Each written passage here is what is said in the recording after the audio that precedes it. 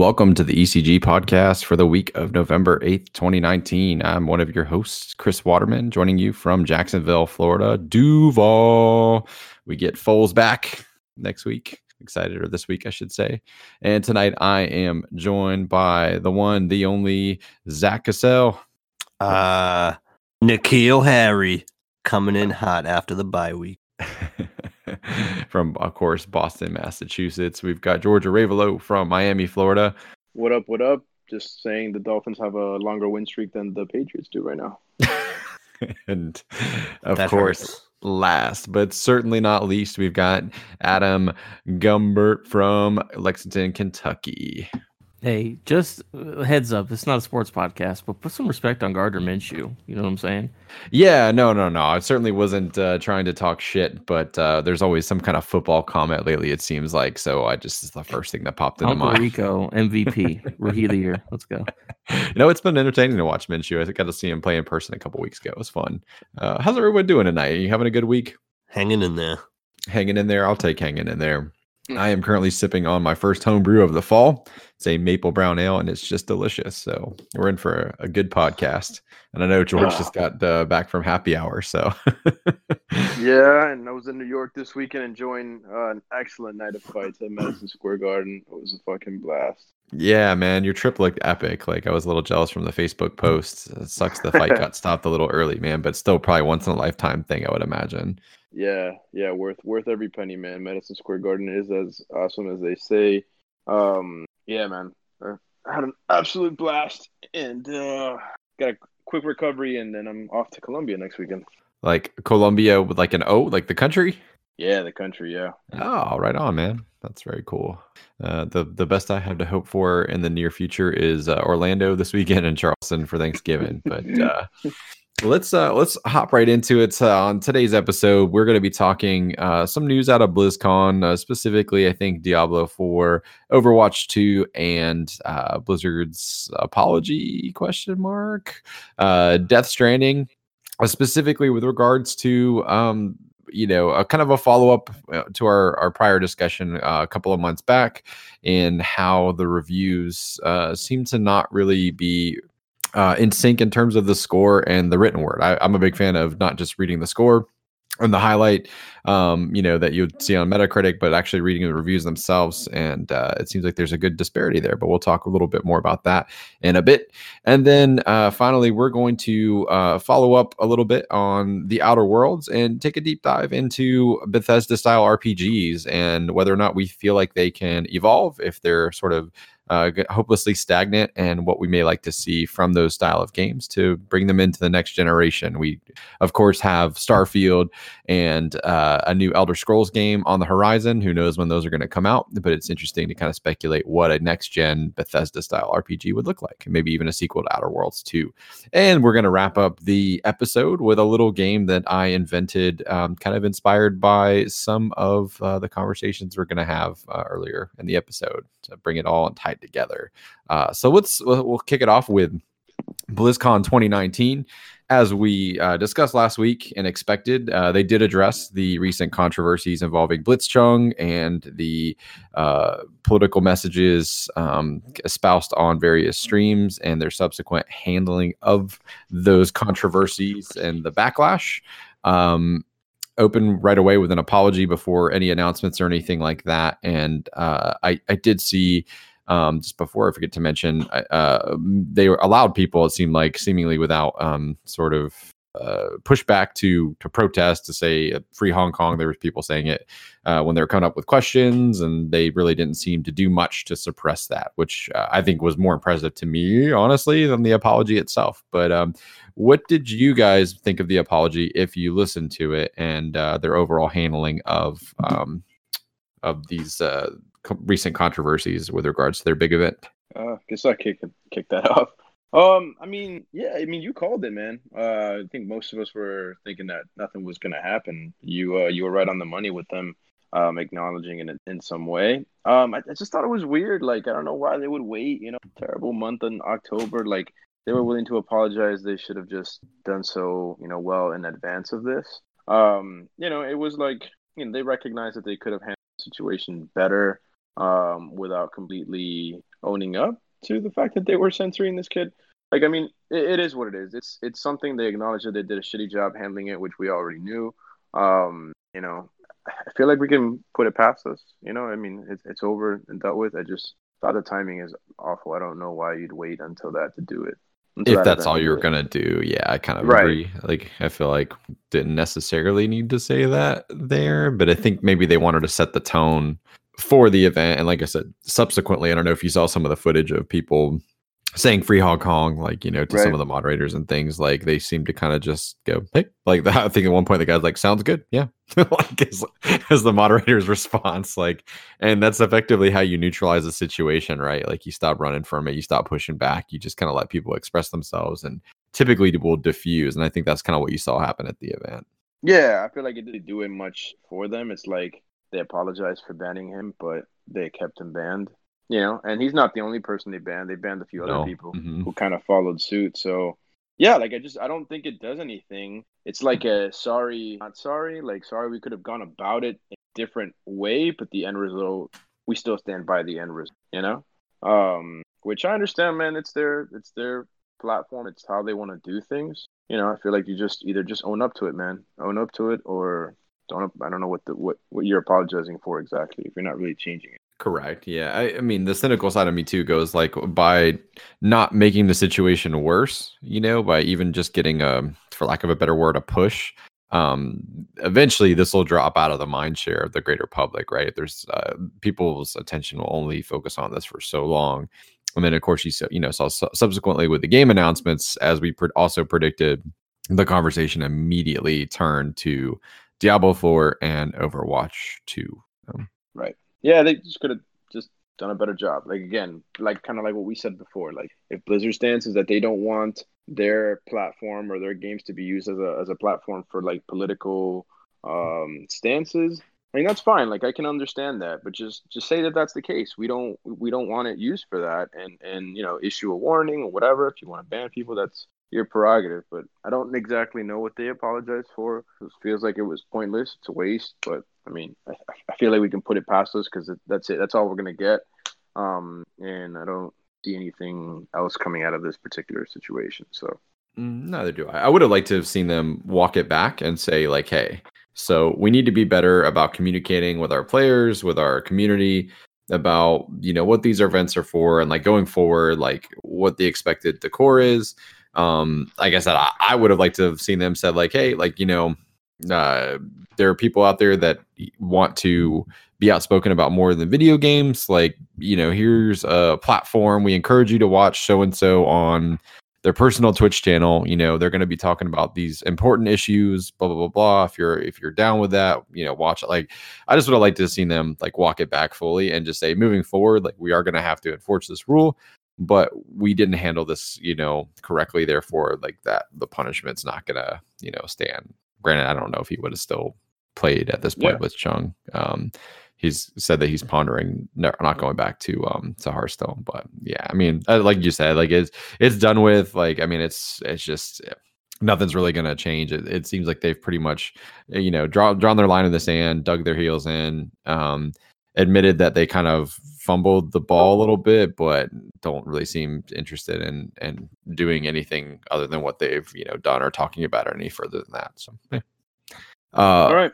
Moving to Diablo 4 and Overwatch 2, who amongst the group, remind me, like, anybody Diablo or Overwatch fans up in here? Oh man, I love Overwatch, and I think Diablo 3 was awesome. I never beat it, but I played it. I still own it, and super cool. But I never played Diablo 2 either, so I'm excited for them to go back to the more horror roots of it and everything. I think the gameplay and everything looked, just even the gameplay alone, I was like, oh man, this already looks better than Diablo 3. So yeah, super pumped. Cool that we got like a cinematic trailer and a gameplay trailer, especially considering that they said that it was, you know, not coming out soon by even Blizzard standards, which means like it could be, I don't know, 4 years before we see this game, 3 years, 5, like who knows. But it was neat. I'm sure it was a vertical slice. For those of you that don't know what a vertical slice is essentially a very, very tailored experience so that games media influencers can get an idea of what the feel of the game is, but isn't necessarily representative of the final product. It's almost like a demo that's created for specifically showing off the tech and the mechanics and things like that. But it was cool to see it. Like, I agree with you. Like, it looked awesome.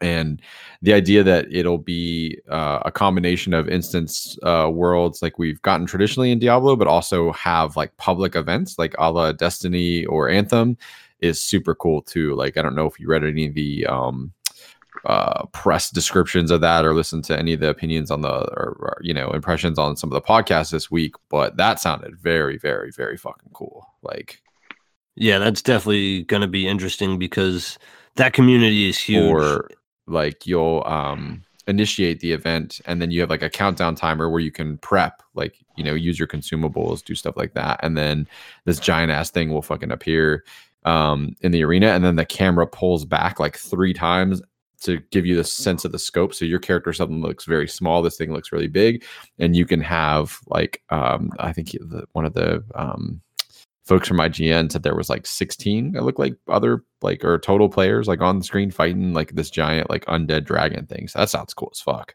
That's like almost raid like. Mm-hmm. That's pretty awesome. I didn't hear too much about that, so like you saying that just makes me even more excited. And apparently people were like showing up at like various points in the fight, so like participating. So it started off with I think like 3 of them, and then all of a sudden like the player count got bigger and bigger and bigger, and presumably the thing probably got stronger when that happened. But there was a lot of like abilities and stuff and synchronicity. George, Adam, have you guys ever played a Diablo game? And if so, like what do you think? Negative. I have not played any Diablo game ever. I think it just never got around to it. Never traditionally had good PCs and whatnot, so just not a game I ever got a chance to really get into. Console version's dope, and it's good, really good couch co-op if you like that kind of thing. Probably some of the best couch co-op like this generation. I would agree. And you get a very complete edition with what they sell on the Xbox store now. Did you see the cinematic trailer, George and Adam? If you're not Diablo fans, like, I mean, oh my God, was that beautiful? Like, I couldn't believe that it was completely, like CG. Like, I mean, of course, Blizzard's masters of CG cutscenes, but wow. Yeah, no, I played 3 and I had fun with it. I never beat it or anything, but it's a fun game. Yeah, the trailer's pretty good. It's like 9 minutes. Mm-hmm. And the gameplay stuff looks cool. Like, I like 3 enough where I'll probably get 4, 5 years from now, whenever it comes out. Yeah. But yeah, it's just like, I mean, it's like a cool fantasy horror. You get to run around and get loot. Like, it's good for me. Like, I enjoy the gameplay of 3 a lot, so I'll definitely check out 4 when it gets closer to it. And yeah, I don't understand the I kind of understand the lore or whatever, but the video is just cool. You don't really need to know anything. It's just like a cool cinematic. No, and I think like correct me if I'm wrong. Like, aren't the games kind of just loosely connected? Like, there's sort of a timeline, but that's kind of wonky. So it just from game to game, it doesn't really matter. It's more like if you're a fan of the prior games, you kind of get a little bit more out of it. But otherwise, like the stories seem to be pretty standalone. Cool. So I guess moving on to Overwatch 2. I know you said you play Overwatch, Zach, and I know George plays it. I play it. Adam, do you play Overwatch? Like, are you a fan of Overwatch? No, I'm not an Overwatch guy whatsoever. Fair. I mean, it is a very specific type of game. There's a high learning curve, which I think can turn people off. You know what I mean? Not only not having to know how to play a particular character and play it well, but having to know such a big roster at this point, all their abilities, how to counter them, what a team comp is, and I've simplified that a bit with like the roles that they've kind of implemented in. But while I love the Overwatch 2 like cinematic and I like everything I'm hearing about it, I wasn't really particularly blown away. Like, I'm excited for it. I'll play it, but it didn't have the wow factor. Did you guys come away with the same kind of takeaway? You didn't. You said you didn't think that cinematic was no. Awesome? I love the cinematic. I thought it was fantastic. Like I said, while I love the cinematic, and I thought like everything I heard was cool. Like there wasn't like a jaw dropping. Like, oh my God. Like I was just like, awesome. Yep.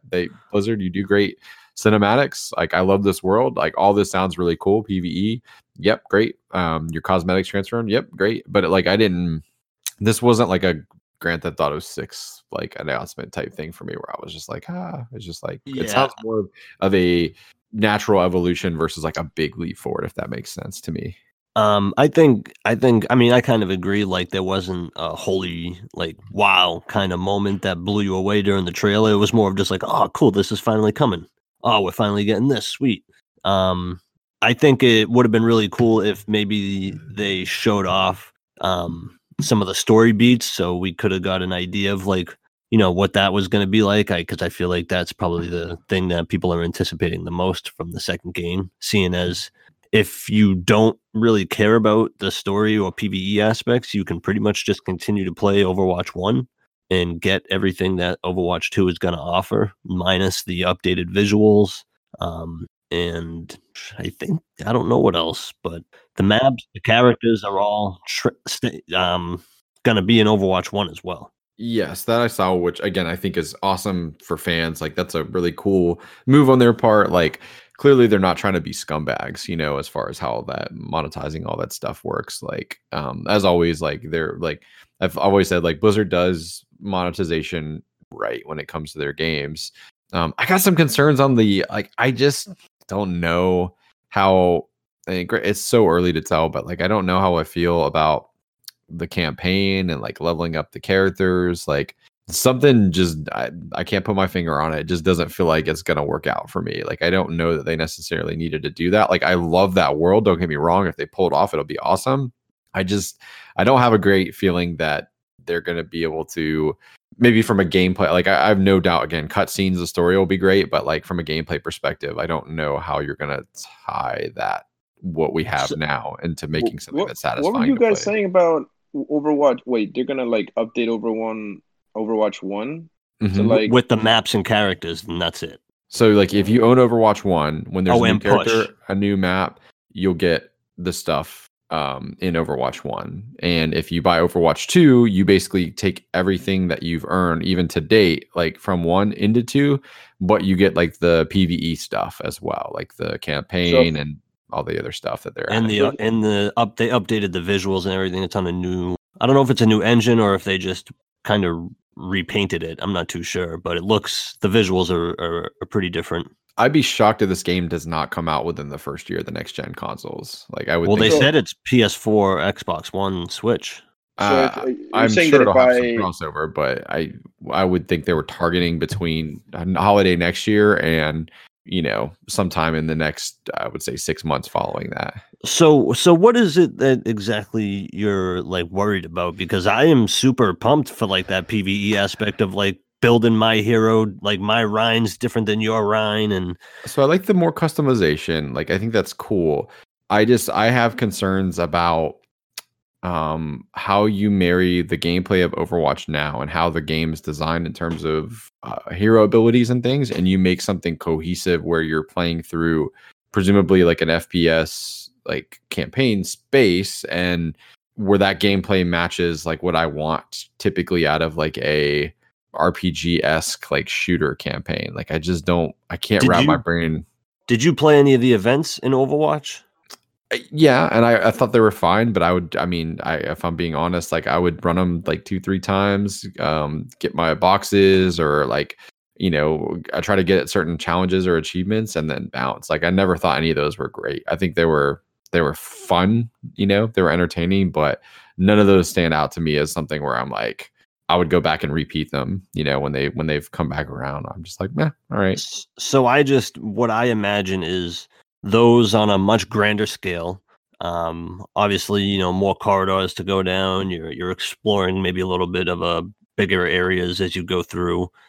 They said there's going to be much more varied enemy types, which is why it's going to be really cool to have your characters spec'd out different, because, you know, all the different varied enemy types you're going to be able to combine. You know, you can have a battle mercy go around while somebody else might spec their mercy out for, you know, strictly to maximize healing. So it's like, it'd just be interesting to you know, get that ebb and flow with different people, and you know, really experience the missions different. I don't think it's going to have the traditional story mode where like you move through cutscene to cutscene and do everything. It kind of showed something like a war table type deal. Mm-hmm. Where no, I got that. yeah. And I don't think it's going to be bad. Like, I don't think they would put out something if it's going to be bad. I could be completely off base, and I hope I'm wrong. I don't see that taking me out of what I like about Overwatch. You know what I mean? Like at its core, which is like a very well executed, unique PvP experience. That has just a great design philosophy around everything, really. Frankly, the characters, the maps, like, I mean, like, that game is just of the highest quality for PvP games. Like, I played so much of it the first 2 years that game was out. I haven't played much lately, but I will definitely come back for Overwatch 2, like, without a doubt. And that's kind of what excites me too. Sorry, George, I didn't mean to cut you off. What excites me is like the foundation for the PvP and everything is already there. Like, from the looks of it, it's, I would say, largely the same game, pretty much. Yeah. Okay. So we're in agreement there. Like, yeah. Okay. So it's what gives me hope and everything is like that a lot of attention could possibly have been switched to this PvE aspect in the single player. So, Blizzard has shown nothing but love to Overwatch and like consistently updating it and listening to the fans and putting out these events and all that. And so I just couldn't imagine, them really fumbling it. Like, so I don't know. I'm just saying, like, with the foundation for the multiplayer and everything already there, and largely it being exactly the same, from what we saw, it gives me hope, like I said, that they can transition a lot of their focus to the single player and really make it stand out. Not like it's going to be, single player of the year or anything like that, but unique enough to where it's something where you can say, I recommend Overwatch 2 for the story mode. It's pretty cool. Yeah, I mean, so I missed that whole part. So basically, if I don't give a shit about any of the PvE stuff, there's no real reason for me to get Overwatch 2. I'm going to get all the same basic functions as Overwatch 2 and all the updates if I just keep the original. Is that how I think they said eventually there's a cutoff to that. I know. Didn't they say that eventually there will be like they're no longer supporting it kind of thing? Or am I wrong there? I'm not 100% sure, but they're definitely are gonna be I don't know if the right word here, them throwing you enticing stuff to get you to get into Overwatch 2.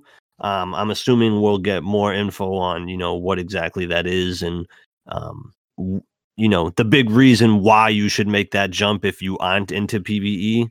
I don't really think they gave us any good clues on that. I think PvE right now is their selling point on Overwatch 2. Yeah, I get it, man, because fucking loved Overwatch, and I came to the party real late. Like, I didn't start playing Overwatch earlier this year, but yeah, like, I was just like, I didn't think that the PvE thing was that big of a deal for people, like, for them to make a whole game about it. It honestly looks more like this game is like not really a sequel, but like almost like an expansion, is what it seems like. Just a big add-on they're building on Overwatch 1, which is cool. Like, whatever. I'm a Destiny guy, so I'll buy expansions all the time. But it doesn't seem like it's this brand new game. It just seems like it's a big update to Overwatch 1. But just cool. I'm all for it, and I'm sure there's probably going to be a lot of people that aren't really competitive and like to play PvE type content, so it'll attract some of them. And let you play with some of your friends that are not quite into like the PvP stuff, so I guess that'd be cool. And then, Overwatch has been out for more than enough time that it I think it's fair. The timing is decent for whenever this does come out. So it's been 3 years. Adam, as the person that is, Overwatch didn't click with you, does this do anything for you? The promise of PvE activities or anything, or you're good? No, I'm good. It's a game that people like, and that's cool. I just jumping into a game this late, I'm not going to worry about it. And yeah, PvE isn't enough to make me go out and spend full price for a game to play PvE, beat it, and then still be behind the meta for the multiplayer. Like, I'm good. Cool. Yeah, I was just curious to see, as somebody who's, kind of an outsider looking in, like, if their agenda is to pull new players in, I'm sure it'll work for some people, not me. How about Bobby? I came into it super, but Yeah, I the first time I played was Chinese New Year's. When you guys were talking about the loot boxes. So yeah, I came super late. So I will probably get it just to get it. But yeah, I don't. No, I'm waiting for Diablo 4. But You're gonna be waiting a while. yeah. I bought Diablo 3 on every system. And played it and loved it. So I could wait some more. Now that Sid Meier's came out, Sid 6 is coming out for PS4. So I'll be good with that for a little. Non-Blizzard. But yeah, and Overwatch, I got into it way super late. Not that too. Sorry. No, that's totally that's awesome, man. And welcome, Bobby. Thank you. Introduce you sooner, man. Popped in. Yeah, no, that's perfectly fine. That's how we roll here at ECG. We we do it live. So let's transition into our next topic, which is Death Stranding. Launches, if you're listening to this Friday, essentially the 8th. We're recording this on Thursday evening, the 7th. So launches tomorrow, right? Correct. Midnight tonight. Yeah. Really surprised at the scores this game is getting in relation to what the reviews are actually saying. I frequently, I don't know if you guys have read like the full reviews, but it definitely it seems like there's a big disparity there where I consistently am seeing in reviews the critic noting that the game is not fun, that it's cumbersome, that it takes hours and hours and hours before you get your first sliver of joy, and even then you have to really dig deep to find enjoyment in the game. They note that it's artistic, of course, and it's weird because it's Kojima. Don't think that surprises anybody. And that really overall they found the game to be a slog, and then they slap a 9 or like an 8.5 or like a 9.5, which it's just been blowing my mind. But I think we called this a couple of months ago when we talked about like, is this game going to be looked at through a different lens because it's Kojima? And I feel like we kind of have our answer. What do you guys think? Game looks like it sucks ass. Like, that's I mean, like, I'm sorry, man. Like, I think I've read a few reviews, and I thought personally that IGN's was the most transparent. Yeah. And the most honest by far. It seemed which is weird because they're always accused of being like the outlet that like has been paid off by it's pandering to the developers, right? And I thought that one is was the most telling. I have seen other reviews that are like, oh, this is amazing, and like you have to be a certain kind of gamer to like it. I mean, look, and if you read enough reviews, you'll see a lot of things that overlap, and the overarching theme is that this game is innovative in the sense that it tries to do some very, very unique things. However, those unique things look like they turn out to be more cumbersome than they're worth, and more of a pain in the ass, and more of things that you don't want to deal with, because this game is not real life, but they're trying to make it so realistic that it becomes a burden. Like, I was reading the thing about your inventory, and it's not like your typical game where you have 60 slots or something like that, and you can build it up over time. It's literally every piece of gear or thing that you put into your inventory essentially has an impact on you. It slows you down, and not just that, but the way that the inventory is organized in your backpack or your boxes or whatever also affects you. I think there's like some way where it like auto arranges it for you. But essentially, like that is fucking annoying, And then, like, and from what I'm reading just about everywhere, it's just a giant fetch quest. Everything is just fetch quest. And it makes sense because you're kind of like this delivery guy, but all you're doing is just going from point A to point B and bringing something for someone. Like at one point, I read that you're delivering a fucking pizza for someone. Like, what the fuck, man? Like, I don't, I think the game probably looks amazing. From what I'm hearing, it's taking like 10 hours to get into like the good stuff of the game. Like, man, if it takes 10 hours to get into the good part of the game where it starts to really like get fun, like that's just way too long. So I think some people will undoubtedly really love this game. The people that have an appreciation for those little nuances and those I don't know how you call them, like all those little things that are just going to make it seem more realistically, but more realistic. But in my eyes, it just seems like it's just going to be annoying.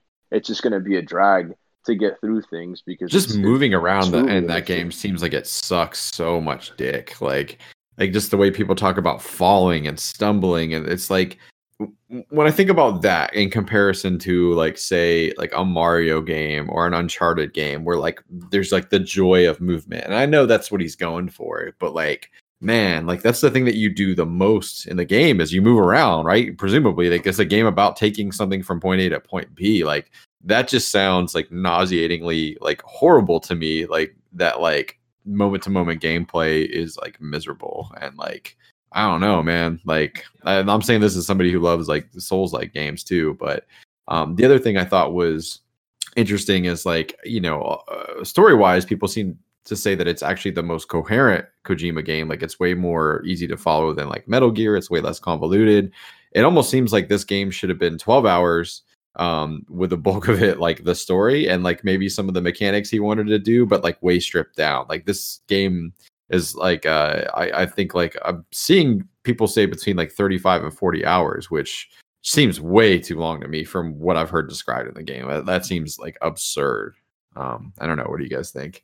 I think it's a it's a UPS delivery simulator, and they just follow everything I've ever seen anybody review is the rocks trip you up, and it takes about the first 10 hours for you to get to figure out even how to walk. We're saying like that's what I've seen everybody's complaints are. I mean, but then there's diehard people that say it's the best game ever made, but no, it's not. It can't be if there's this many bugs early, and if you can't even frickin' walk, I'm not gonna spend 10 hours trying to walk and picking much shit over. See, now here's what I think's crazy because like, so I'm looking on Metacritic right now, and there's 1,500 score reviews for the game, which is so crazy, seeing as how many there are that are negative in what they say. Because like you were saying, like some people praise certain aspects of the game, and you have other people bashing those same aspects of the game. So it's just like you read one person's review, and it's just absolutely bashing the way that they walk and everything, and then you can read someone else's review who didn't even have that problem walking around. Might have fallen some of that, right? Like with reviews, I mean, there's gonna be a grade of what people like or don't like. Like I don't think I have a problem with that necessarily. It's just like when I read, if I'm going apples to apples and I'm reading your review and your review sounds like you did not have fun, that the entire time you were playing this game, like it was cumbersome, it was confusing, it was annoying, pushback, and like you assign a score of a 9, like I don't understand that, because I can take a game, again, sorry to beat a dead horse, guys, you know me, like I'm a From Software whore through and through, but a game like Dark Souls where like you're arguably like miserable for a large time that you're playing that game, but you're rewarded like when you overcome an area and a boss, like you get a weapon drop, you get the achievement, the satisfaction, and you get better at the game. You know what I mean? Like there's an incentive to keep going in that regard. And like, I don't know, man. Like that's where I can't wrap my head around it. I'm fine. Like if there's people that like the game and don't like the game, we saw that with Red Dead Redemption 2 last year. I don't think those people were wrong. Yeah, I know we've talked about that, but I don't think that this is a situation. I think Adam hit the nail on the head, and weigh in here, buddy, because like you were the one I think that like called this probably most accurately when we talked about this a couple of months ago, which is because it's Kojima, people are, I think, almost grasping at straws, and they're having a hard time like saying, I think there's some interesting ideas here, but I don't think this game is a good game. And I think it's because it's Kojima that I think that is the reason that people are afraid to say it. I don't know. Maybe I'm off base. I don't get what the big deal is with Kojima, man. Okay, he's made all the. Am I missing something? He's made all these the Metal Gear games, and a lot of them are great. But what else has he made outside of the scope of Metal Gear stuff? Am I missing something? Am I ignorant here? Well, I think all the drama with around the video game awards, how they didn't want him to go and locked him out, and I think there was just a lot of fan base built up towards that as well. Besides all the other, I mean, I hear that, but what has he done in outside of Metal Gear? What has he done? Stuff like PT and some other like smaller, like scale projects and things like that. Yeah. But he's got a very long. He's stepping out of his wheelhouse for making something basically from scratch, right? Like he's creating a new world. I'm not saying that the guy doesn't deserve any credit or anything like that. I'm not knocking him, but I don't understand what the need is to defend his product on something that he's basically trying relatively new. Like, he's venturing out into something new. Yeah. You know, it might work for some people, but it looks like this is just not going to be a great game. You know, I don't know. I don't know why the need to, like, you know, fanboy defend him. Like, you know, it's crap. It's crap. I think it's an important, and then I definitely want to hear from Adam, because like this was totally his topic a couple months ago. Like, you know, I thought it was important to follow back up on it. I think it's an important distinction to make. None of us have played this game. I want to make it clear to anyone listening that, like, we're not forming an opinion on Death Stranding. We don't have. It would be stupid for us to offer an opinion. This is more, you know, a discussion around how critics are talking about a game, and, you know, just sort of that disparity. So in case we're not making it clear, we're not making a judgment on a fucking game we haven't played. Go ahead, Adam. Oh yeah, no, it's like George said, it's people love to defend Kojima because, like, he's done good stuff. Like, people like, I don't personally like any of his games. People love his games and they will defend him to the end. I've had people defend everything he's ever done, and I'm just like, hey, this part isn't good. They're like, no, it's perfect because it's Kojima. There are people who do that, so that's how the reviews go. But yeah, like, I'm with you. The reviews don't.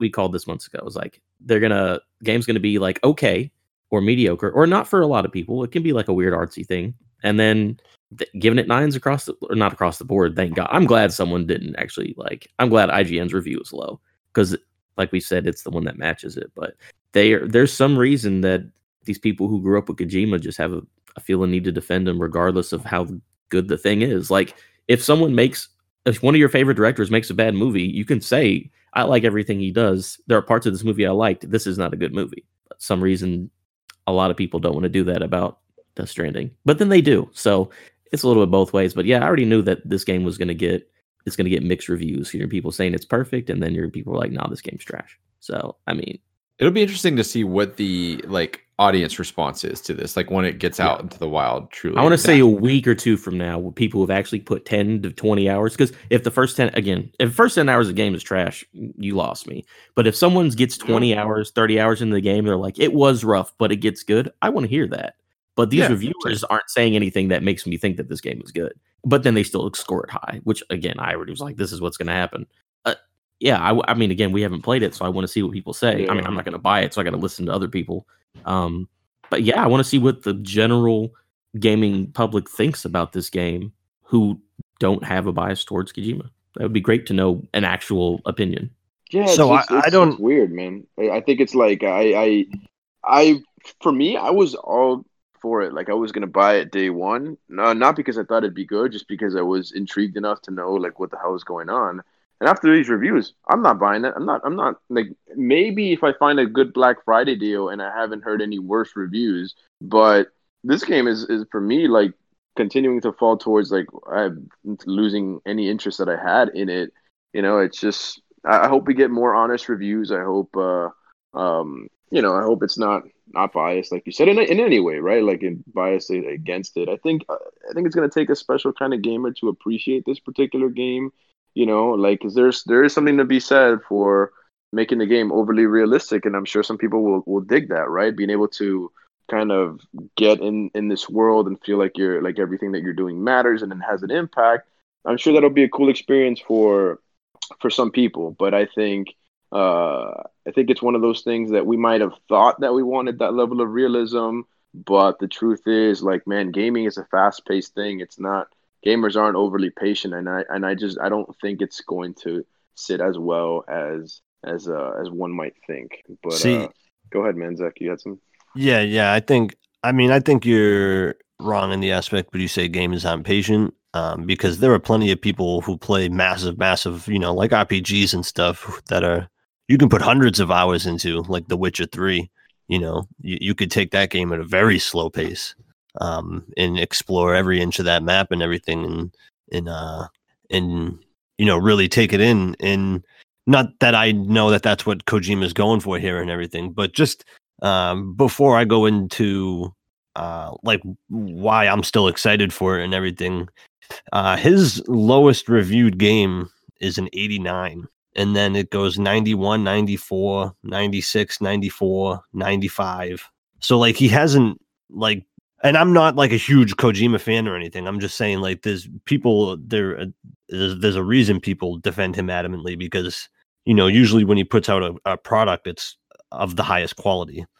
But like this game's Metacritic will be high, but the reviews also say it sucks. It's not though. It's 80 something. It's an 81. It's in the 80s though.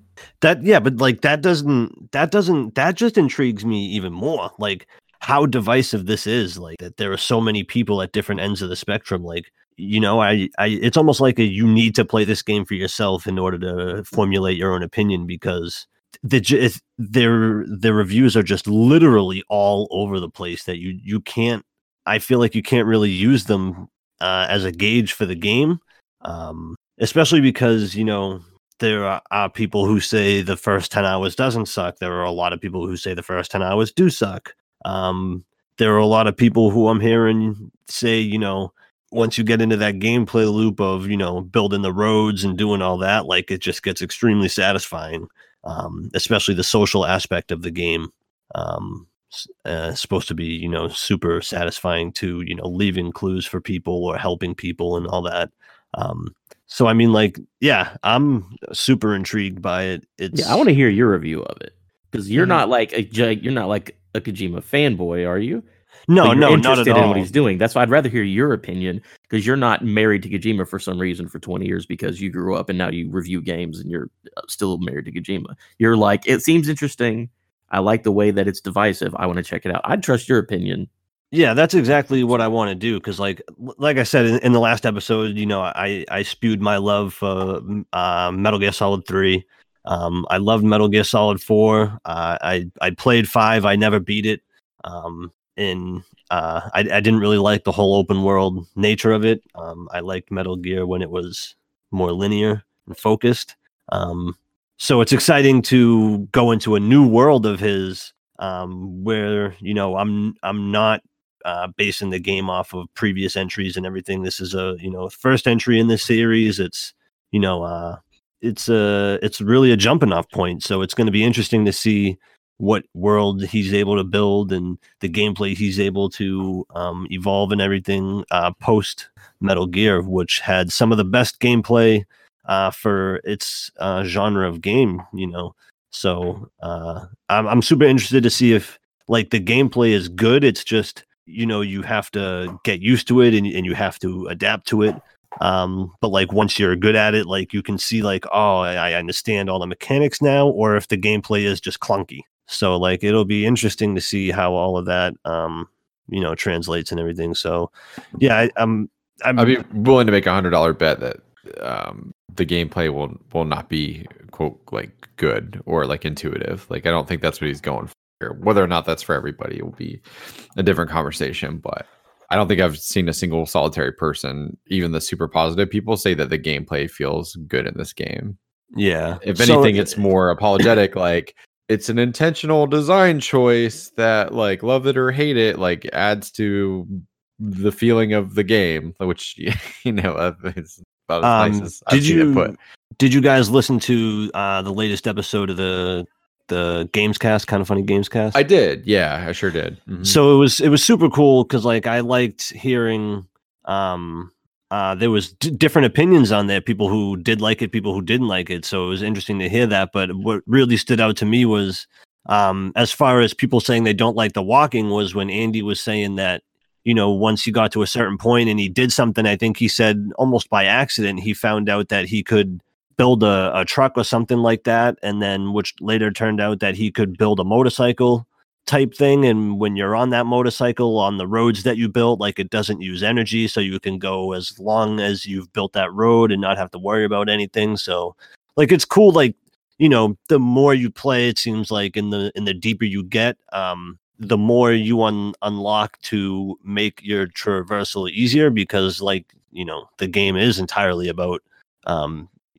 being a delivery man pretty much. So if you're able to get from point A to point B quicker and easier, maybe it'll alleviate some of that, stress that's, the walking and everything's caused. And maybe it'll brighten up other areas of the game for you now that, you're not so stressed out. But, you got to get to that point first. So this will be a game that I may check out, like once everything settles down, like before the story My only concern also with getting it day one is Star Wars is next week, and man, Pokemon. oh man, am I see? I'm not worried about Pokemon, but that Star Wars game looks Pokemon, come so on. good. Yeah, that's what decided it for me. Ultimately, I was like, this seems like a game I'll play in the doldrums of January. Like, if there's nothing else that grabs my attention first. Like, already looking ahead to the rest of the year, probably a conversation for another day. But I already know I want to wrap up Fire Emblem. I'm back at that. I want to check out Katana Zero, and then like I got Jedi Fallen Order is a big thing, and then like there's a couple games I already missed this year that I want to catch up on, and like Death Stranding, just I'm like I don't see me getting to that anytime soon, but like I'd like to check it out under ideal circumstances, maybe sometime like in the next few months. It's on my Black Friday watch list. Yeah, it's on my Yeah. blacklist. See, like- I don't see it going lower than $40 on Black Friday, if that. Well, And- if GameStop 'cause, does man, their used game sales, because I thing see is, a lot like, of people trading it in. P- It all depends on PS4 how that motherfucker exclusives, sells, they're dude. If that thing value, is man. doing gangbusters, that shit is not going on sale for Black Friday. No way. Dude, but PS4 exclusives, man, they fucking hold value, dude. Like it took a while to see like a God of War or Spider-Man Spider-Man. sale, man. Like fuck, those things. It's usually pretty fucking solid. So, I don't know. Days I Gone don't went know. on sale pretty quick. Yeah, that's the, but again, that didn't sell well either. That's my point. Yeah. Like, if Hey, Death Stranding comes out and it's a limp dick like just flapping in the wind, like maybe you'll see a $10 price reduction for Black Friday. But you got to think, man, like we're at that point 3 weeks away. Like that's not a whole lot of time to gauge interest. You got to think that it's at least a month before they can evaluate, like how that game is I think- selling. And I think Kojima's name enough on the box is enough to get people to at least purchase the game to see what it's about. Mhm. Especially because of how intriguing all the trailers are, and how much they make you question everything and all that. Not that, the general gaming public probably hasn't seen all the videos from E3 and everything, but Yeah, oddly enough, I was gonna say I think like the casual public might be the people that buy this game more, oddly, in this situation, because they see a lot of recognizable faces, yes, it is. definitely. not knowing what it is. I wonder if that was like, part of the, his plan, I guess, because like you see all these faces and you're like, oh man, that's the thing. Kojima just idolizes so many people. I think that guy just loves other like celebrities and artists. It's like even like Conan O'Brien and stuff in it. Like it's crazy. Yeah. All right. Well, we got to move on, fellas. We're it's getting to be close to that time. So quickly, I just I thought it'd be interesting, and then we'll have a quick game show game, I guess, type thing like at the end here. But to talk about the Bethesda style RPGs, I'm like 2/3 ish the way through Outer Worlds. George could probably tell me better. I'm wrapped up with Monarch, and I've done a bunch of stuff. Like I'm pretty much done with the I'd say probably, like, Groundbreaker. yeah, if you're done with Monarch, you're just about sad to say, but the best of the game is behind you. Oh, that sucks. But anyway, I played enough of it to know that while I've really enjoyed my time with it, I think the humor is a strong part of it. I would like to come back to this game at some point and play as a complete idiot, because I've heard that's really funny, like just a complete dumbass. Like there's dialogue options, you can skip entire quests. But overall, like I've liked it. I think it's a solid game. But it kind of got me thinking, like, is this style of RPG, the Bethesda style of RPG, first person, with your sort of dialogue options, inventory management system, encumbrance, all the stuff that goes with that, is it gone stagnant? Like, is there something that you guys can see that can be done to bring this into the next generation, to evolve it in a big leap forward? Because as I'm playing this, like, this game feels like one that was created largely in a vacuum, where I'm like, shit, dude, like I feel like so much of this game is cool. Like, it looks beautiful. Like, there's a lot of stuff I like, but also, like, I feel like I have played this game before, and I don't feel like and granted, it's a smaller team and stuff, but like, it's not, in a lot of ways, it doesn't feel like a next gen game from even what was like on 360. So do you guys think that there's something to be done, and what would you like to see to evolve this style of game into like sort of the next generation, to make it really feel like it's moved on somewhat? I mean, okay, I can kick it off. I mean, so man, it's too bad that nobody else has beat the game, because I really wanted to talk about the final mission. Something I'm kind of disappointed with the way that it rolls out. You're not alone. I don't know what specifically, but I've heard. things. Yeah, just I mean, fuck, like without giving it away, like you could just fucking talk your way through it and not do a damn thing. So it's that, it had a potential to be fucking amazing, like, very, very like suspenseful, but it fell short. It's a solid, it's like a B game for me. Like I mentioned to you guys before, like I think the game was almost I wouldn't say dumbed down, but I don't think they gave it their all because it was going straight to game. I don't know. I feel like this game and the sales for this game, I don't know how Game Pass works in terms of how much money the Bethesda can make off of it and whatnot, but I feel like if this game was a standalone, you had to pay $60 to buy it, they would have given it more. The game is basically a carbon copy of some of the Fallout games with less impactful and less real decisions. Like that's the toughest part about these choice RPGs is making the choices actually matter and actually make a significant difference. For most of the big choices in the game, there's always the cop out, the ideal scenario. If you cared enough to look for it, there's always a way that you can kind of make everybody happy and get the ideal thing to happen. So that's disappointing because it doesn't give you that, that decision where like there is no right or wrong. Like it's just you just gotta make a choice and It's no Witcher, in other words. Right. Like, Yeah, good about that. with the and live with the repercussions, right? Like someone's gonna die, someone's gonna live. So there's always a way just about around everything, which is disappointing. But for me, like I like to try to play always the perfect way in most of the games. So it ends up, for me, it's not a big deal, but I think it might be a bigger deal for other people. So how would you like going into next gen? Real with quick game... though, a couple things. It's not a Bethesda game, and it was pretty much Obsidian doing an indie game. No, So, and that's what I said. Like, there's that caveat there, right? Like, but I mean more like not even this game specifically as part of this conversation, but this style of game. Like, how do we evolve it so that it feels modern? Because I feel like this is becoming increasingly more stagnant. Fallout 4, like I thought was good. Like I enjoyed it, but I also felt like it was more the same. Like your character spoke, but like otherwise, that game felt also to me like not much of a next gen game, like other than like obviously graphics and things like that. So like going to your point, George. So what would you do differently, like from a game design philosophy, to bring that into the?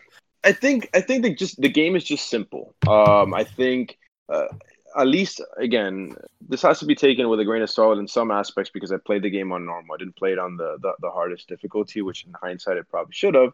The game lacked any innovation. There is nothing new about this game that we haven't already seen before.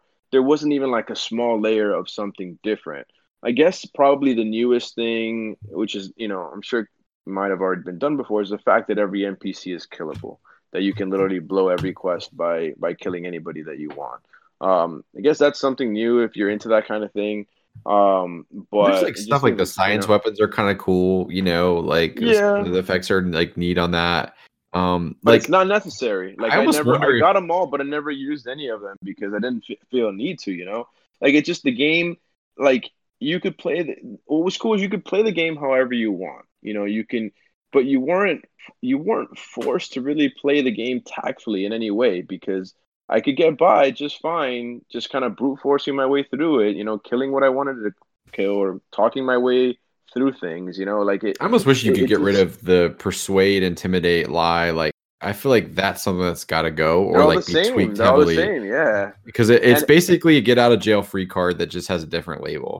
Like right, and it's available in almost every scenario. Like, hey, like it's almost impossible for your character to not have one of those. It's like you could either persuade, lie, or intimidate your way through anything. And it's not like I think the game would be differently if it was one or the other. Like, but if your persuade skill is not good enough, but your lie skill is, or your intimidate skill is, then you'll be fine because then you can just be mean about it and still get it done. But there's not really much repercussions for being mean. I don't think the result's interesting either when you use any of those options. Like, right, exactly. It's just it's very I feel like the game is. But what's disappointing is that it was designed to be that way. Like I think they made the game exactly the way they wanted it. They just sort of made it limited. They limited the game, and they didn't put anything innovative in it. It was a solid game that I enjoyed playing, but I got more out of most of the Fallout games for sure. And like Adam said, the smaller design team, right, or dev team and stuff. Like I liken this to like your favorite like franchise, like fast food pizza joint versus like your solid like local one, right? Like you have your outstanding place that you go to like in your hometown that is very specialized and delicious and maybe of a higher quality, but then you have like your Domino's or your Papa John, whatever franchise you like, that you can get just about anywhere, but maybe isn't as good. Like that, this is that to me, like in the video game world, where I'm like, it's comfort food sort of, but it's not really unexpected or exciting. And I don't know, I feel like I could like take it or leave it, like I enjoy my in the Outer Worlds, but I think combat's a big thing that needs to be overhauled. Like I think without a doubt, like they need to in the next gen, like Starfield or the Elder Scrolls game, like for fuck's sake, man, like I don't think I could take another Elder Scroll game or like a Starfield is like Outer Worlds essentially, where the combat feels the way that it does, where it's like okay, but like it's not like a Destiny or a Borderlands, like where it feels great to shoot and be in combat. Did you like combat in this game? Like George, do you like combat in this game, Adam? Yeah, Adam, I talked a lot. I'll go after you, man. Oh, I mean, I thought it was fine. I mean, the main thing here is because I know people might misinterpret it. Like this game is not meant to be a Bethesda game. Again, it's a sure the whole Game Pass thing. Like it was never a Microsoft game. Like it's just a game. It was a smaller game by a smaller team making an old school RPG. These guys who made the original Fallout codes, like these guys came back and like, we want to make this kind of game. They're not looking to improve on what Bethesda did. They're not trying to make a better Fallout 4. They were making the game that they wanted to, which is more like the older games. So that's why I feel like it feels that way, and I enjoy it because it's sort of and I enjoy it too. I know we're coming off negative. Like I like obviously like I'm put as much time and I'm gonna finish it, but like so like the combat is fine, but those games like playing Fallout 1, Fallout 2, Brotherhood of Steel, all that stuff, those games aren't really about the combat. It's about the world and talking, you being able to talk your way to everything. It's the old school choice of like, here's an RPG where you can do anything that you can think of. So if you don't want to fight, you don't have to. So I don't think it's a detriment. I think that was completely how it was made. I just don't know designed. It's aged as well as like some other game types. Like I mean, it doesn't. Yeah, just because that's what they want to do doesn't mean it aged well. Yeah. But that's what they're going for. So I don't really want to be like, you guys didn't do good enough a job making a new thing when they're not trying to make a new thing. Well, and I didn't want to just shoehorn this into Outer World. Clear, like I mean, like So again, like the next crop of Bethesda games, like what we'd want to see from that style of like when I say Bethesda style RPG, I think everyone's got a pretty clear idea.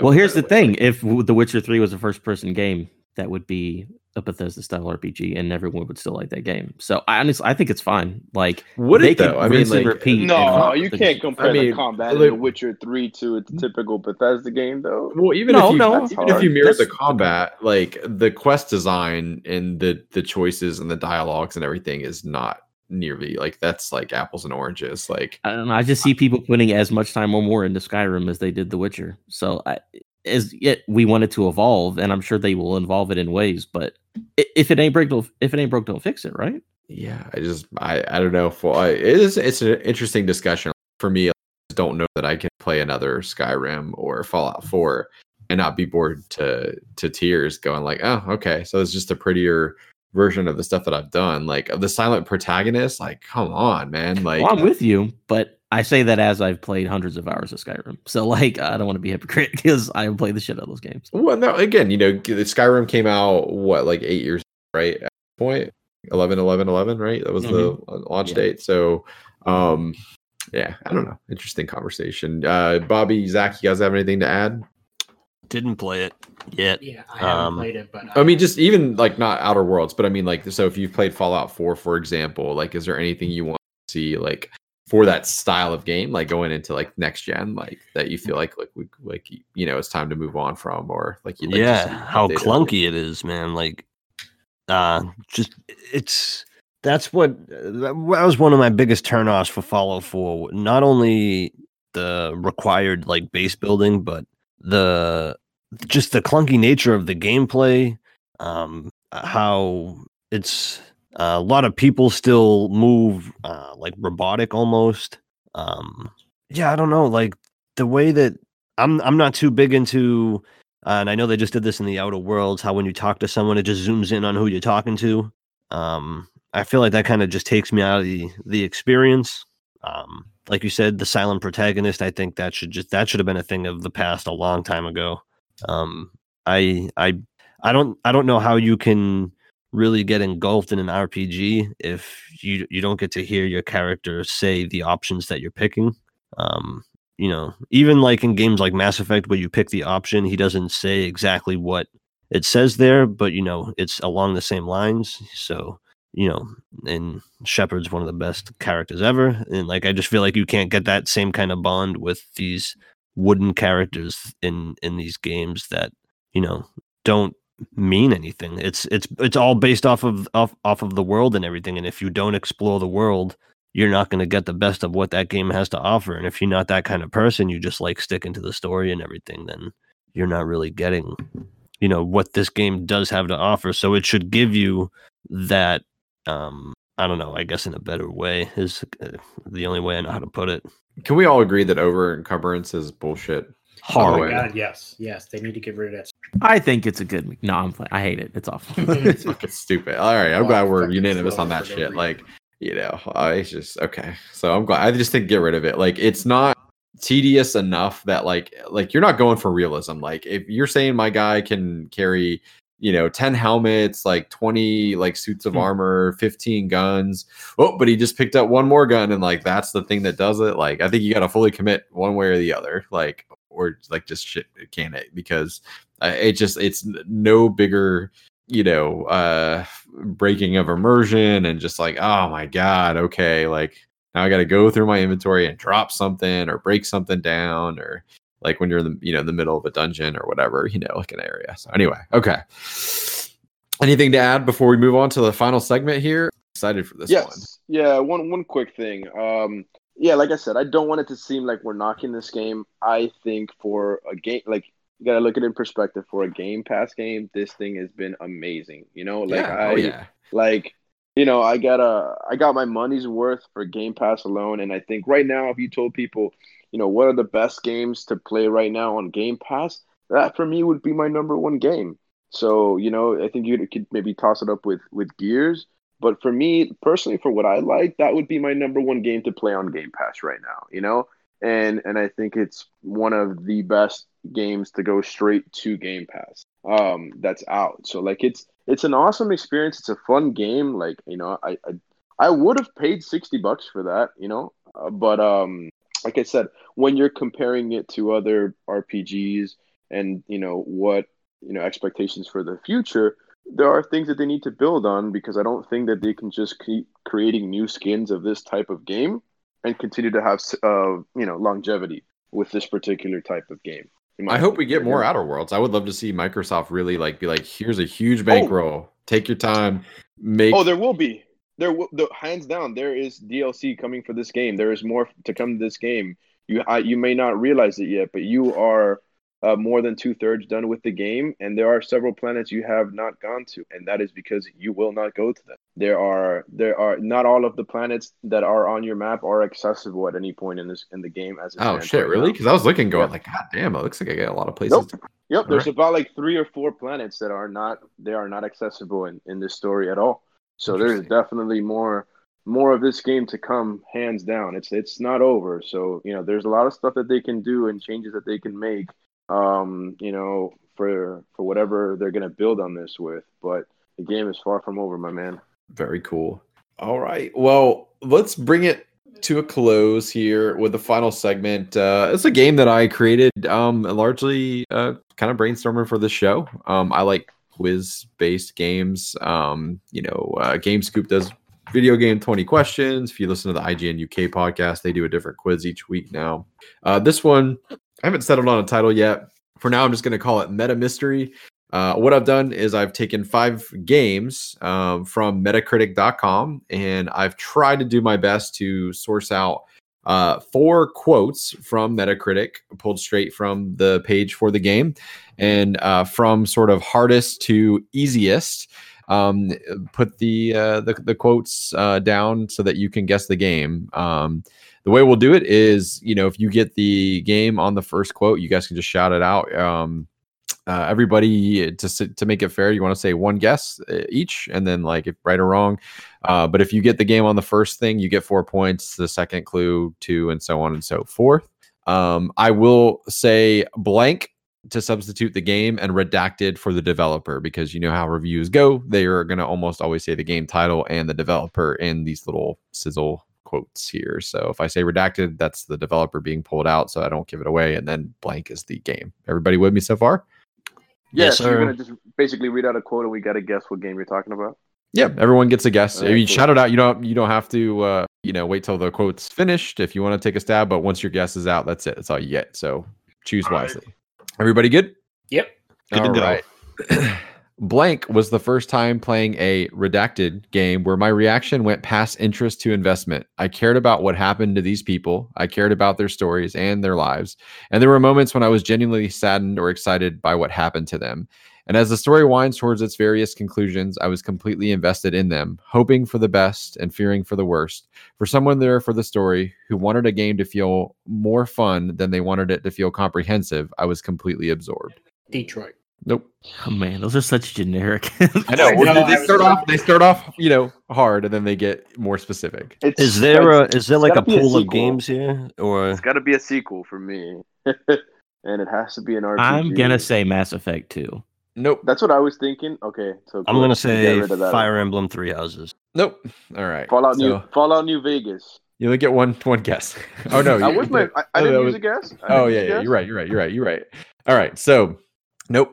So no points on the board for that one. Next quote, same game. Its slow pace may not be everyone's cup of tea, but if you're patient, the reward is the mostly lively and thrilling world we've ever had in a video game, in which everything is seamlessly integrated. Oh, that's gotta be. It's gotta be Death Stranding. Nope. No. What? Anthem. Nope. Fable 2. Nope. Fuck. This game sucks. Jesus. Adam, bring us home, man. I have no idea. Literally no guess. Keep Throw giving it it out. to us. Throw it out there. Hail Mary it, buddy. Oh, I don't know. Gunslinger. Nope. All right. Are any of us hot, like close? You guys are getting warmer for sure. Warm? All right. Okay. I think somebody may get it on this one. So again, you don't have to wait till the quote's done if you don't want to. You can shout it out. So if it Okay. dawns on you and you're confident, you can interrupt me. I got to be careful not to say the name of the developer. That's the hardest part about this, is like tricking my brain. Few worlds are as well realized as the one that Redacted has created for blank. Thanks to some wonderful scripting and stellar performances, the characters you randomly meet in the wild are captured, as well as the ones you spend most of your days around camp. How do you Which follow? Red Dead Redemption 2. Yep, Zach got it. Uh, 2 points for Zach. So that's the first game down. slow pace. Yeah. The final quote for that was so the giveaway quote is blank is an enjoyable sequel that builds on the foundations of its predecessor. With much to do, plenty to see, all wrapped up in some of the best visuals you've ever seen on a console. With great characters and satisfied action, it's a Wild West worth exploring. That would have been way too easy. well, yeah, that's why it's the last one. Yeah, so yeah. I try to So pick a not- last quote. Damn. Red Dead 2 and Call of War as Gunslinger are so similar. I know. That's why I was like, yeah, you're getting warmer. All right. So new game. And we're starting, again, the quotes will be a little more misleading in the beginning. So like Uncharted Drake's Fortune, its influences are too obvious for it to transcend the medium, but they are also so tastefully and skillfully referenced that it feels like rediscovering an overlooked gem. You said? Can you repeat that one? Like Uncharted Drake's Fortune, its influences are too obvious for it to transcend the medium, but they are so tastefully and skillfully referenced that it feels like rediscovering an overlooked gem. Tomb Raider. Nope. You said like The Last Drake's of Us? Fortune. Yes. I'm sorry. What did you say? The Last of Us. Nope. You said what? Can you just say it one more time? I'm sorry. Like Country Uncharted Boys. Drake's Fortune, its influences are too obvious for it to transcend the medium, but they are so tastefully and skillfully referenced that it feels like rediscovering an overlooked gem. Like that. Man, like what year was Drake's Fortune? That was like 07 or something. What came out like right after that? That was pretty big. Damn, I can't think of the name of the game, but I know that there's 4 of them. Just Cause. Nope. Damn. All right, am I the last one here? Yeah. Oh, jeez. All right. 5 seconds, Zach. Yeah, geez, 4, man, I'm drawing 3, a blank. 2. I don't know. 1. I'm not gonna guess it right anyway. So we'll Yeah. just. Okay. So, bit of a red herring. I think this is going to dial you in. Next quote here. Blank will play with your mind and keep your heart racing. While the horror element eventually gave way to action and thrills, I couldn't help but feel alert and ready for more the entire way through. Bioshock. Horizon? I'm sorry, not Bioshock. What did somebody else say? Damn it. Horizon. Nope. Yeah, I don't fuck with horror games, so I don't know. Adam, do you have a guess? Nope. Yes, maybe. I think we may have lost Adam. Do you guys hear him? I do not hear him. I did not. Trying to. Can you say it one more time? The Yeah. quote? So blank will play with your mind and keep your heart racing. While the horror element eventually gave way to action and thrills, I couldn't feel alert and ready for more the entire way through. Oh, I think God. Oh man, I have an idea. And Adam, if you can hear us, if you want to toss out a guess, feel free, buddy. Oh yeah, I don't know. I said Red Dead Undead Nightmare. Nope. Assassin's Creed. Nope. All right. Everyone had a guess, right? Oh man, I think I know it. Okay. Well, we'll see. Here's clue number 3. One of these criticisms will detract you from your enjoyment, provided all you want from a game is the opportunity to repeatedly turn evil monsters into red mush and gorgeous HD detail. Blank easily delivers on that promise, but fails to turn its polished production values into something truly memorable over the long haul. So the only negative review I could find for this game, there's a little edge. DMC. Nope. Dead Space. That is correct. It is Dead Space. 2 more points No for kidding. Mr. Zach. Dead Space is fantastic. Really good. Awesome game. It's I even not enjoyed as, 3. it's not as scary as like people say. No. Especially once you get more weapons and stuff. Like The atmosphere though was just awesome. yeah, game is great. Alrighty. So on to the next game. All right. The story is more fast-paced than anything Redacted has done before, and it still feels like it's affording the player as much time as they need to explore and discover. While some niggling issues do persist in terms of controls, the storyline is supremely satisfying right up to its climax, which contains one of the most interesting moral dilemmas found in video games from a standpoint of long-term implications. That's in parentheses. Mass Effect 1. Nope. Bioshock Infinite. Nope. Long-term implication. Castlevania? Moral. And Nope. Can you read it one more time? Sure. The story is more fast-paced than anything Redacted has done before and still feels like it's affording the player as much time as they need to explore and discover. While some niggling issues do persist in terms of controls, the storyline is supremely satisfying right up to its climax, which contains one of the biggest, most interesting moral dilemmas found in video games, in parentheses, from a standpoint of long-term implication, in parentheses. Long-term implications. Sounds like a choice-based. Which choice-based game had implications like that? I didn't play it till the end, but I'll just take a guess. Witcher 3. Nope. All right. Moving on to the next quote.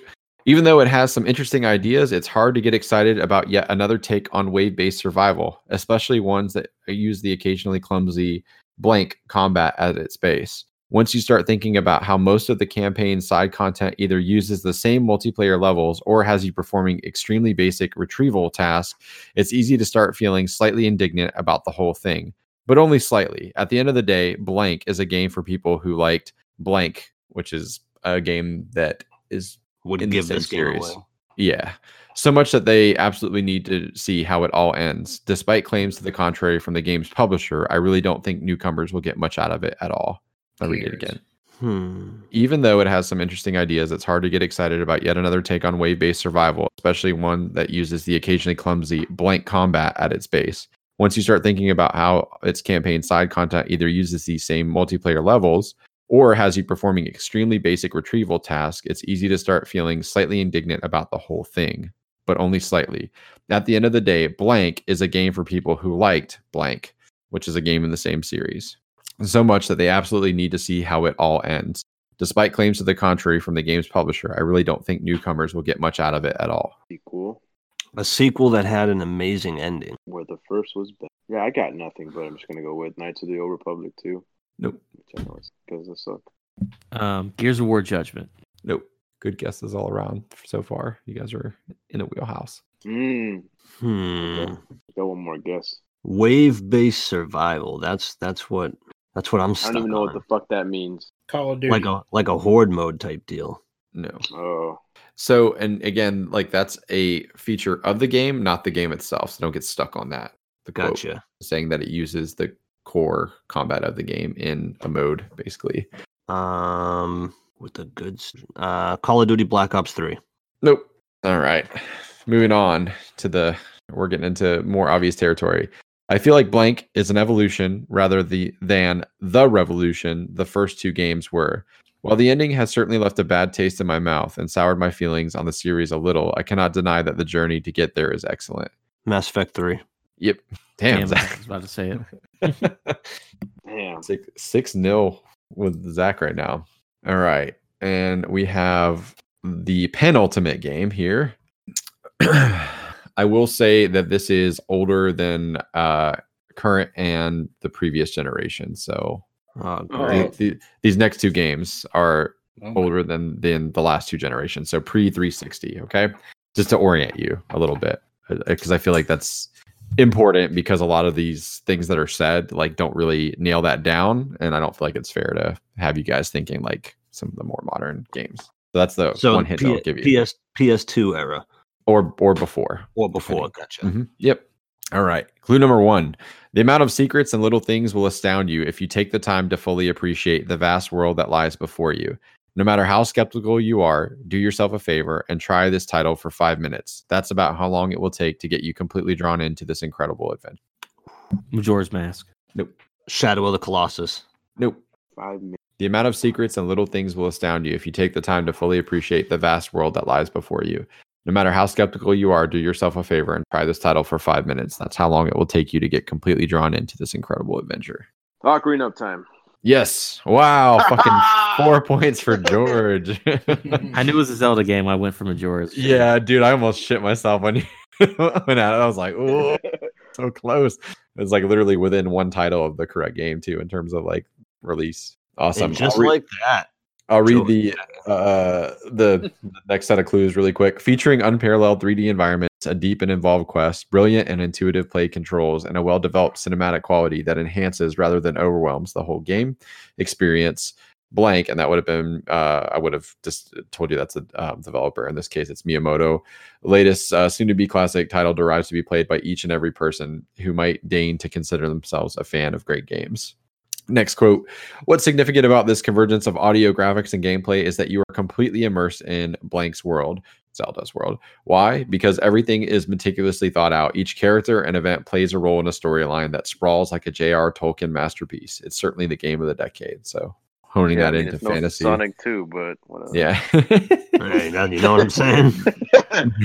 The N64 is a 3D workhorse, as Blank proves it with great textures and lighting tons of little environment effects and smooth frame rates with no slowdowns. That's debatable. Faces, the toughest graphical challenge on 3D characters, are fantastic in Zelda. Characters blink, look around, and change expressions with surprising grace. Final clue. In retrospect, I should probably switch those two. Anyway, final game. We got Zach with 6, George with 4, and then Adam and Bobby with zip apiece. Tied. Here we go. Final game. All right, cool. So we're back. Final game. And here we go. I almost said the fucking title. Jesus. All right.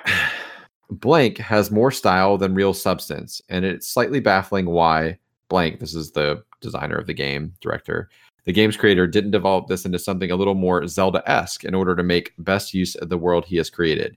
He might have had a classic on his hands. Also, the only negative review I could find on this game. This is, are we still in the pre Super Metroid. 360? Yes, still pre 360. No, it's not Super Metroid. Only way I can win is if I get this right now.